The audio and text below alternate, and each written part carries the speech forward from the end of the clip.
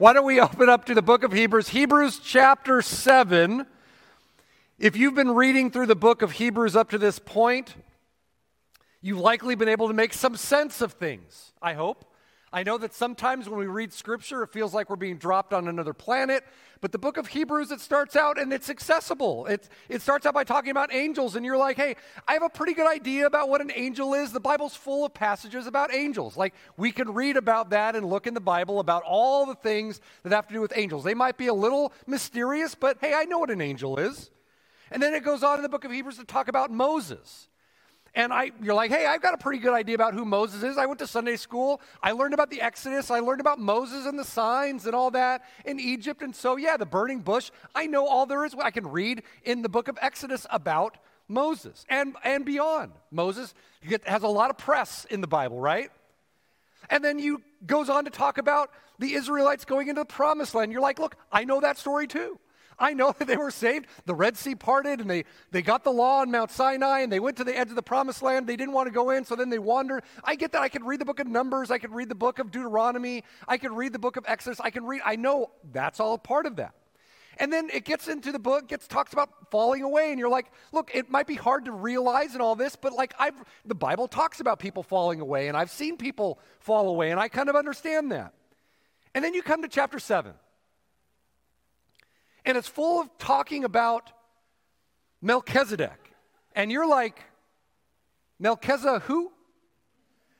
And so it's like I said, sometimes when you read the Bible, it's like whale watching. You know, you get out into a nice pot of whales, and everybody, psh, psh, and you're like, oh my gosh, there are all these whales around. And then they all take a deep breath and they go down. And you're like, where'd they go? And that's like where we are in the book of Hebrews. We've been whale watching, and now we're like, where'd he go? Where did the author go with this? And we got a whole chapter of asking the question, where did he go? Why Melchizedek? And you hear about Melchizedek, and you might be a little puzzled. You might not know. And if you don't know the name, you are not alone. All right? So what I want to do today is I want to talk about this passage, and we are going to get into the weeds a little bit, so hang on. But I also want to emerge out and ask, why is the author making such a big deal about this kind of shadowy figure of Melchizedek? Why does it matter? And what I will say is that the payoff in this passage, on the front side and the back side, there are some deep truths about who God is and how you relate to him that we want to hammer home hard today. And so let's open up and let's see. So Melchizedek, chapter 7 and verse 1. Now, if you are asking the question, why Melchizedek and who is Melchizedek, you are not alone. Moses gets a lot of press in the Old Testament. The Exodus generation gets a lot of press. You could read about Joshua. Joshua has a whole book with his name on it. Melchizedek has 5 verses in the Bible before the book of Hebrews. Only 5 verses in the whole of the Old Testament. There are only 5 verses. So if you're like, look, I read my Bible in a year and I don't remember seeing Melchizedek, it might have been because your eyes skipped over some verses, or you read about it and you forgot about it. There's only 5 verses. So there's 2 places where Melchizedek is mentioned. One is Genesis 14. We're going to look at that in just a second. And in Psalm 110, verse 4. 5 verses. There's 4 verses in the book of Genesis and 1 verse in Psalm 110 that talk about Melchizedek. And you might be like, look, I should be a better student of the Bible. I should know my Bible better. I should be very familiar about who Melchizedek is. But even the author of Hebrews, when he gets to Melchizedek, in chapter 5, he says, hey, I want to talk about Jesus being a high priest according to the order of Melchizedek. And then he pauses and he says, all right, we got a lot to say about Jesus and Melchizedek, but you guys all need to wake up for a second. I got to wake you up. And so he goes into a long thing about falling away and all this stuff. So even the people who originally heard this message, they were like, who? Melchizedek? So all this to say, what we want to do is we want to note that there are some significant things about Melchizedek and how Jesus follows after Melchizedek in a significant way, and how it makes Jesus greater than regular high priests by talking about being a high priest according to the order of Melchizedek. I promise this is gonna be meaningful. You're like, I don't know if that is, Pastor Craig, but hang with me for just a second. Let's look at chapter 7, verse 1. It says this, "For this Melchizedek, king of Salem, priest of the Most High God, met Abraham returning from the slaughter of the kings and blessed him. And to him Abraham apportioned a tenth of everything. He is first, by translation of his name, King of Righteousness, and then also King of Salem, that is the King of Peace." Now, the first 4 verses of Hebrews chapter 7, and we're just going to make some comments through Hebrews chapter 7 today and note what the author of Hebrews thinks is important here. But the very first thing, the first four verses of the book of Hebrews chapter 7 is about a commentary on Genesis chapter 14, where Melchizedek makes his one and only appearance in the narrative of Scripture. And here's some context about where that is in Genesis 14. You don't have to turn there. We're going to get there in just a second, but if you want to, Genesis 14, verse 17, here's some context. Back in the day, there's a warlord named, I'm going to try not to butcher it, Chedorlaomer. Thank you very much. I appreciate that. They don't teach this in seminary. And he has a number of kings that are kind of under his protectorate. Half of those kings, the good guys, they rebel against Chedorlaomer. I'm just going to say, he sounds like cheddar cheese, right? Okay. All right. No jokes. Cut that one out of the next one. Okay. So half of the kings rebel against him. So he takes the other bunch of kings and attacks these kings that have rebelled against him. Now, among these kings that have rebelled against this warlord, among them all is Abraham's nephew Lot. Okay, do you guys remember the story of Sodom and Gomorrah and Lot? Well, Lot was Abraham's nephew. Abraham's one of the good guys, okay? So here we go. This is the background. So the enemy forces, Chedorlaomer, his forces they defeat all these kings and seize Abraham's nephew Lot and all of his possessions. They take him into custody. Now, Abraham is like, hey, I'm going to stay out of this whole thing until Lot gets taken captive. And so Abraham says, all right, let's get all these Bedouins together. I got some pretty nasty guys in my Bedouin cohort, and we're just going to grab these guys. We got about 300, and we're going to go after these kings, and we're going to take back what belongs to us. And so Abraham does. It doesn't say exactly how, but it says he pursues them, he overtakes them, and he takes back the captives and all the spoil that they had taken. Okay? That's the background of what happens here. And what happens is because Abraham is returning victorious with all of the spoil and with all of these captives that he has now freed, he's greeted by the remaining kings that did not perish that rebelled against Chedorlaomer. And among them, this is what we get in chapter 14, Genesis 14 and verse 17. This is what happens. This is the reunion after Abraham defeats these kings and returns with all the spoil and all the captives. 14:17. After his return from the defeat of Chedorlaomer, the kings who were with him, the king of Sodom, went out to meet him at the valley of Shaveh, which is the king's valley, which is today where the Dead Sea is. Okay? And Melchizedek, the king of Salem, brought out bread and wine because he was a priest of the Most High God. And he blessed Abraham and said, "Blessed be Abram." Abram was still called Abram by this time. He'll be called Abraham in the next chapter. But he's blessed. Blessed be Abram by God Most High, possessor of heaven and earth. And blessed be God Most High, who has delivered your enemies into your hand. And Abram gave him a tenth of everything. All right, that seems like enough to build a huge Christological argument upon, right? Okay, let's hear what does the author of Hebrews want to make of this. So a couple things about this person Melchizedek. The first thing to note about Melchizedek is a king. Melchizedek is a king. His name his name, Melchizedek, Melech Tzaddik, means the king of righteousness. That's what his name means, the king of righteousness. Melchizedek, okay, the king of righteousness. But it also says he is also called the king of Salem, or the king of Shalom, which means the king of peace. Now, the king of righteousness might be about his character, that the word righteousness also means justice, that Melchizedek was probably known as a king who administered justice appropriately, that he wasn't angry or mean, he didn't overstep his bounds, he was a just ruler, and so he earns the name the king of righteousness, the king of justice, and that's what he's called.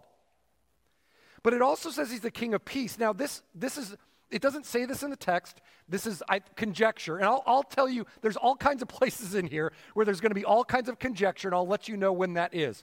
So when it says that he's the king of Shalom, what I think that probably means, and what other scholars think it probably means, is that the king of Shalom means that the region he is in the region of Salem. Now, why is that significant? Because later on, when David becomes the king, he will make the capital of Israel in the Yerushalom, in the city of Shalom, which is called Jerusalem. The word Jerusalem literally means the city of peace, which is ironic these days, right? And it's always been a little ironic. It's always been aspirational that one day this would be the city of peace, the Yerushalom.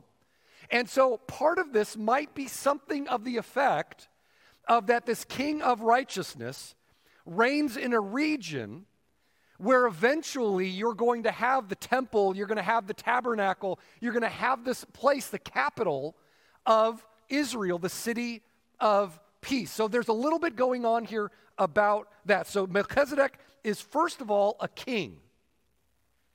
But the second thing we see about Melchizedek is that Melchizedek is also a priest. Now, just first of all, if you're Jewish and you hear that, you got to let that sink in, because in Israel, the offices of prophet and priest and king were always kind of segmented out. So no one could have all that power. Priests gave access to God. Kings ruled.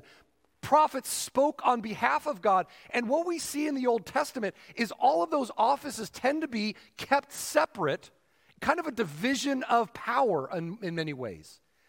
But Melchizedek is a king, but also a priest. It's really interesting because later on when Saul becomes the king, one of the things he tries to do for battle is he tries to present a sacrifice for the nation before Samuel, who's a priest, can come and offer it. And he gets chastised. Hey, look, you're the king. You're not a priest. You leave the priesting stuff to the priests. And so one of the most important things about Melchizedek is one of the figures of the Old Testament who both has the office of king and priest. We're going to see examples of prophet priests, like Samuel is a prophet priest. We're going to see examples of prophet kings, like David. David is a prophet king. But we're never going to see prophet priest king until Jesus comes. Jesus will come along and he will consolidate all of those offices. But until then, you hear about Melchizedek and he's a king priest. That's saying something. So that's one of the reasons why the author of Hebrews is interested in Melchizedek. Are you guys with me so far? I mean, this is significant. It is interesting because he, as a king, at this reunion and this victory celebration, he brings out bread and wine, which a lot of people are going to make a lot of, especially with the Jesus imagery going on. Okay? Hang with me.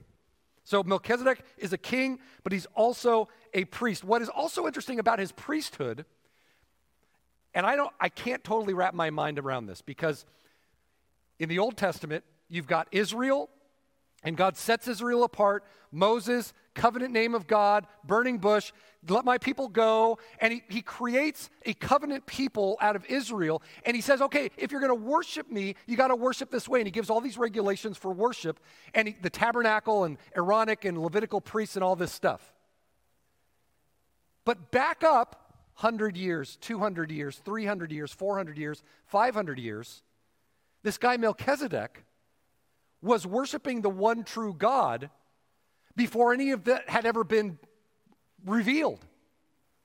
Like with the nation of Israel, it's always like, we worship the one true God. Hear, O Israel, the Lord is one. Everyone else worships pagan gods.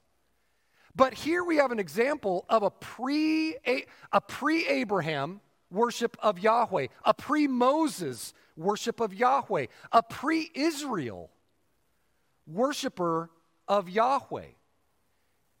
Someone who worships the one true God before God had revealed all of this other stuff about himself.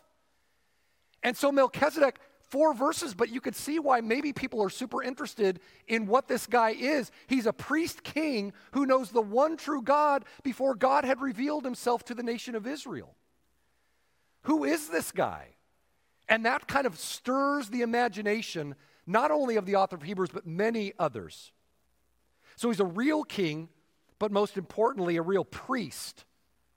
Not of some pagan god, but of the one true God before anything had ever been revealed particularly about him. So very significant. In Psalm 110, Melchizedek is mentioned again. And this was a psalm that was mentioned that was read at the enthronement of the king of Israel. And it says in Psalm 110:4, the Lord has sworn and will not change his mind. You are a priest forever according to the order of Melchizedek. So again, the idea of, in Psalm 110, of a priest king to come was something that was on the mind of the nation of Israel. But it won't be a Levitical priest king. It'll be a Melchizedekian priest king. Are you guys with? I mean, I feel like I'm just saying things here, but it's just like, whew, I can imagine this is a lot to take in. So here, let's see if we can make it even more confusing. Okay. So now there's a bunch of things that the author of Hebrews is going to say about Melchizedek. And I'm going to walk through them. And this is going to begin in 7:1. But before I say this, before we look at the author of Hebrews and like, what in the world is he, where is he getting all this stuff? I want to say a little caveat. And that is, between the time of the end of the Old Testament and the beginning of the New Testament is what some Christians call the intertestamental period. Or if you're Jewish, you call it Second Temple Judaism. Okay? You guys with me? The end of the Old. So it's like what we call 400 years of silence. There's no scripture that is written during this time. The end of the Old Testament and the beginning of the New Testament. Okay? At the end of the Old Testament, the Persians are in charge. By the time Jesus shows up and John the Baptist show up, the Romans are in charge. You miss the Greeks altogether. There's no revelation during that time. But during that time, Jewish writers take an immense interest in minute characters in the Old Testament that we don't know a lot about. And they expand on the traditions. I'll give you one example. Do you know who the person Enoch is? Okay, those of you who know who Enoch is, congratulations. There's one verse in the Bible that talks about Enoch. He lives before Noah, and it basically says that he was righteous and he walked with God, and that he was taken up and he walked with God. Okay, now, what it implies is that Enoch doesn't die. He's just translated into heaven. And so this person, Enoch, becomes a really interesting figure for other writers, Jewish writers, to expand on this tradition. And there are Jewish writers that write the book called First Enoch. And if you didn't get enough in First Enoch, you get the sequel, Second Enoch. And if that's not enough, you get a third Enoch. And it's this really interesting idea about expanding on things we don't know a lot about, like who this Enoch guy was. What was it like before the flood? And it kind of expands these traditions. And it has a lot of weird traditions and weird ideas about angels and all this stuff. They call the Watchers. And anyway, super interesting. It's kind of like historical fiction that we might read today. Okay? And it's a huge burgeoning enterprise in Second Temple Judaism or in the intertestamental period. Now, Enoch is one of those figures, but guess who is one of the other figures that gets a lot of press in that 400 years of silence? Melchizedek. A ton of people start talking about Melchizedek. And one of the reasons why is because as they're rebuilding the temple, the second temple in Jerusalem, and there's a new priesthood rising up in that temple, there are a bunch of bad dudes. There are a bunch of people who are in it for themselves. There are a bunch of people who sell access to God and make a huge profit for themselves. It's one of the reasons why when Jesus comes on the scenes, he's so critical of the leaders of the temple. Because they keep people out for their own gain. They start padding the stats for their own wealth. And by that time, Jesus was not the only person who was kind of critical of that. John the Baptist is offering forgiveness of sins down at the Jordan River. And you could hear the priest saying, the only place where you could have your sins forgiven is in the temple. And John the Baptist is like, hey, come on down here. I'll forgive your sins. Right? Like, that's what we call an anti-temple movement. And Jesus offers forgiveness of sins. Remember when they bring the paralytic down in the middle of the house? And he doesn't say, get up and walk. They've teared the roof. He says, son, your sins are forgiven. And everybody's like, who is this? Who can forgive sins but God alone? And where else can it be forgiven except the temple? And so Jesus is critical of that group too. But one of the people that are most critical, which we don't read a lot about in the New Testament, are the people the former priests who get up from Jerusalem and go down to the Dead Sea, and they live in a community called the Qumran community. Man, you guys are getting a lot of great stuff here. Okay. The Qumran community. This is where the Dead Sea Scrolls were discovered. And you can go there today. Some of us did go there, and you can go there, you can see the caves where they found these scrolls. And one of the caves, what they call Cave 11, they found a bunch of stuff in Cave 11. They found one scroll, and it had all this weird stuff about Melchizedek in it. And the document is now called 11Q Melchizedek. 11 for Cave 11, Q for Qumran, and it's about Melchizedek. All right, that's more than you needed to know. 11Q Melchizedek, okay? But in that document, it says Melchizedek is actually the archangel Michael. And that at the end of all things, he will come back and judge everybody. He will administer the justice of God. Now look, that's not scripture. All I want to say about this, why is there a huge chapter in the middle of the book of Hebrews that's throwing me off my mojo, right? That nobody gets. It's like landing on Mars. Why is it in there? Because in the day and time of the author of Hebrews, there is so much speculation about this person Melchizedek, but there's also so much hope that God will somehow reform the priesthood and offer a king that does justice and can lead people into the presence of God, who can rule over the city of peace. There's so much hope and expectation. And so the author says, well, I'm going to throw my lot into this and see what comes out. What do I think about Melchizedek? Why is he so important? And so Hebrews plays off of this kind of the shadowy figure of Melchizedek to make a point. Now, here's the deal. There's a lot of ideas about Melchizedek. Author of Hebrews writes some things. The Qumran community thought some things. The people who wrote First Enoch, they thought something about him. I mean, in the book of First Enoch, Melchizedek this woman gets pregnant miraculously, and out comes a 3-year-old Melchizedek who's fully dressed and is like, shalom, right? That didn't happen, okay? It's also, okay, speculate. If you guys want to know how that all happened, I mean, you can talk to your mom and dad about that. Okay, all right. Now, even some in the Christian tradition, the evangelical Christian tradition, would call Melchizedek showing up in Genesis chapter 14 with bread and wine. Some would call him a Christophany, a pre-incarnate appearance of Jesus. I want to say I don't believe that, okay? And I'm not saying that if you do, you're like a heretic. I'm just saying there's lots of discussion about that. I don't think that this is a Christophany. I don't think that Melchizedek is a Christophany. I think Melchizedek is a real king. He's a real person probably in the region of Jerusalem, probably earns the name that he's just, but he is a priest, he is a worshiper of the one true God, but just a human being. But the author of Hebrews is going to play off of this Melchizedek coming out of nowhere to make some points. Now listen to what he says, 7:3. Look at 7:3. He says this about Melchizedek. Melchizedek is without father or mother or genealogy, having neither beginning of days nor end of life, but resembling the Son of God, he continues as a priest forever. Okay. The author of Hebrews is taking this kind of shadowy appearance of Melchizedek coming out of nowhere and not hearing the end of his story. There's a little bit of a tradition in Jewish interpretation that if it doesn't happen in Torah, it doesn't happen in real life.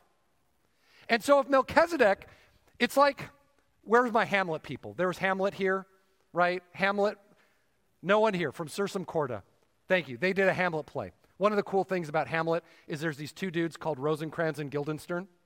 You guys know this, right? Okay. And they're friends of Hamlet, but they end up getting killed in the end.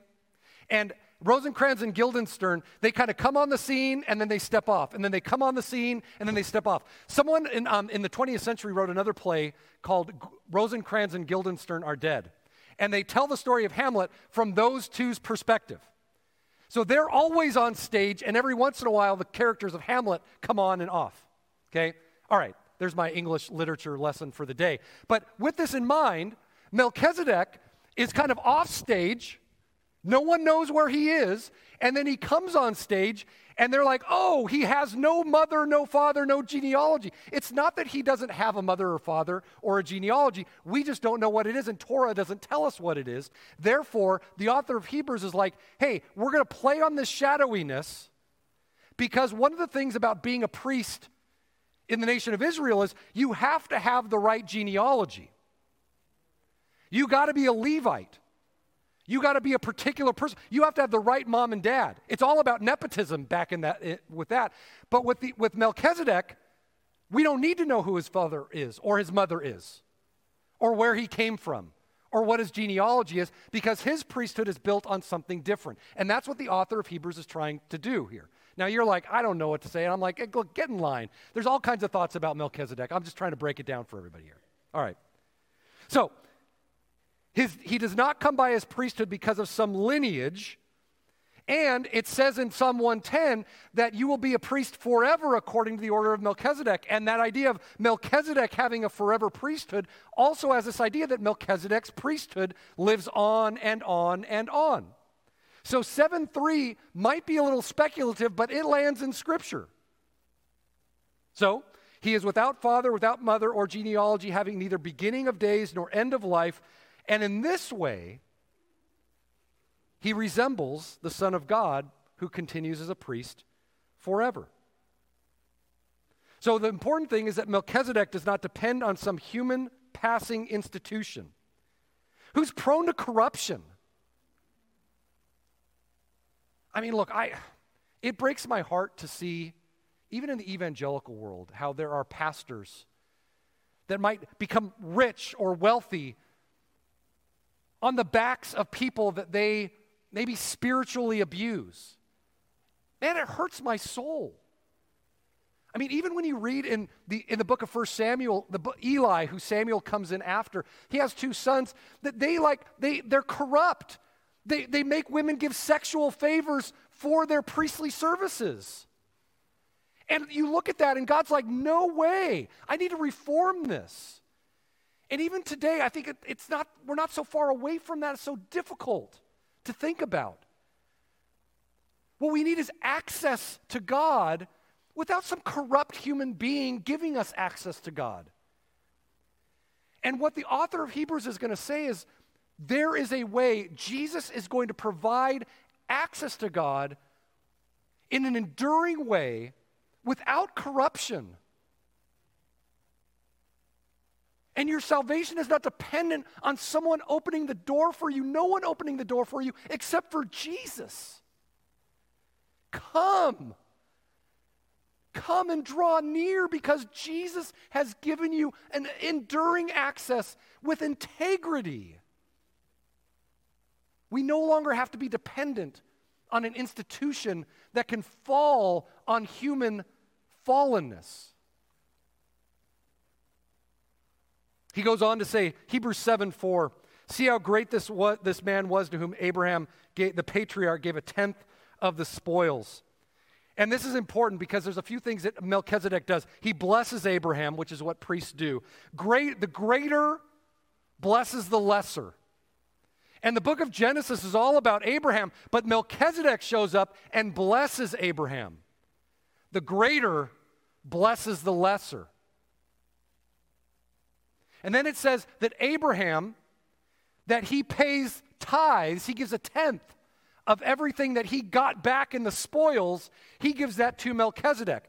Only the greater receives tithes from the lesser. And this is what the argument of Hebrews is going to be, that Melchizedek, for one reason or another, Abraham, who is the patriarch of our faith, has to be blessed by the greater Melchizedek, has to offer tribute to the greater Melchizedek. And the argument then is, and hang with me, the argument is then that Levi, where the priesthood comes from in the Torah, is present biologically in Abraham when Abraham pays tithes and is blessed. Therefore, Melchizedek is greater than Levitical priests. Are you with me? This is chapter 7. Like, this is the point. Now, the whole point is this. Jesus, he says this, and look at 7:13, talking about Jesus. For the one of whom these things are spoken belonged to another tribe, that's Judah, from which no one has ever served at the altar. So Jesus, in the historical Jesus, does not have Levitical lineage. He comes from the tribe of Judah.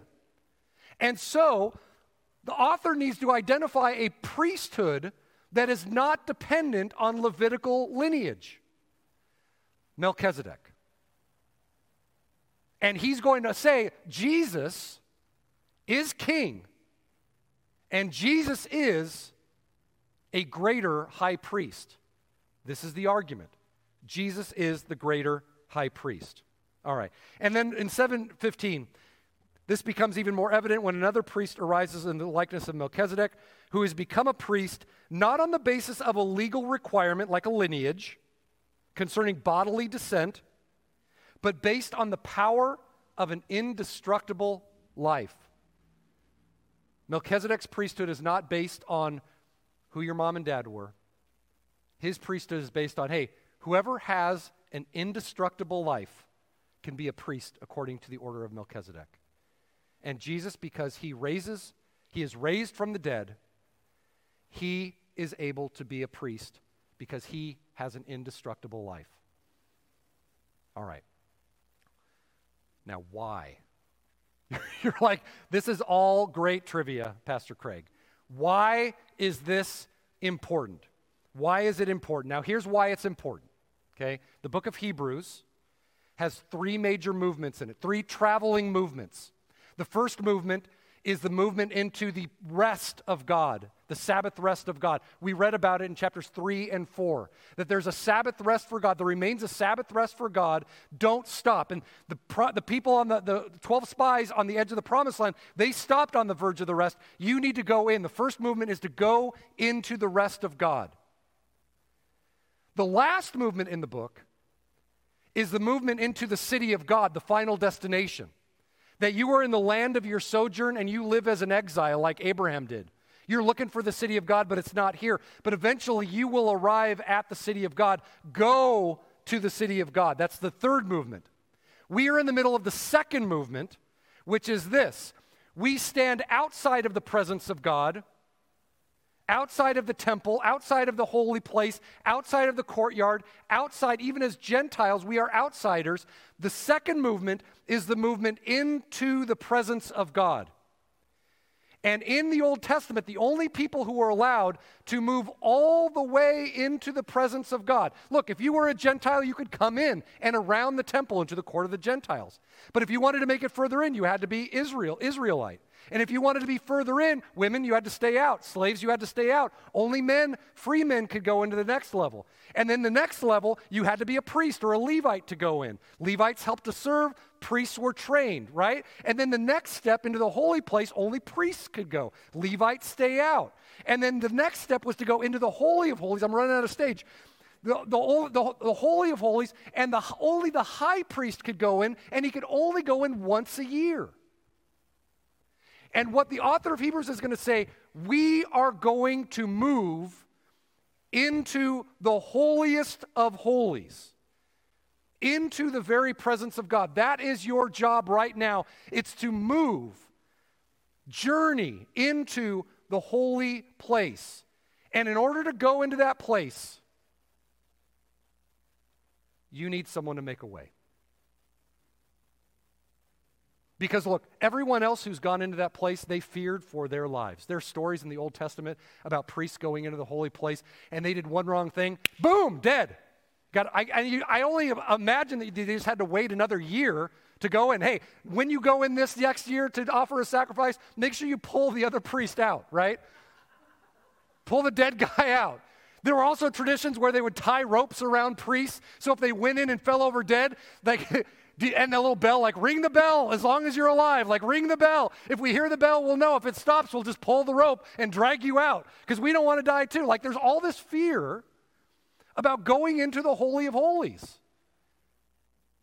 And if you're going to make that journey from outside to in, you need someone to make a way.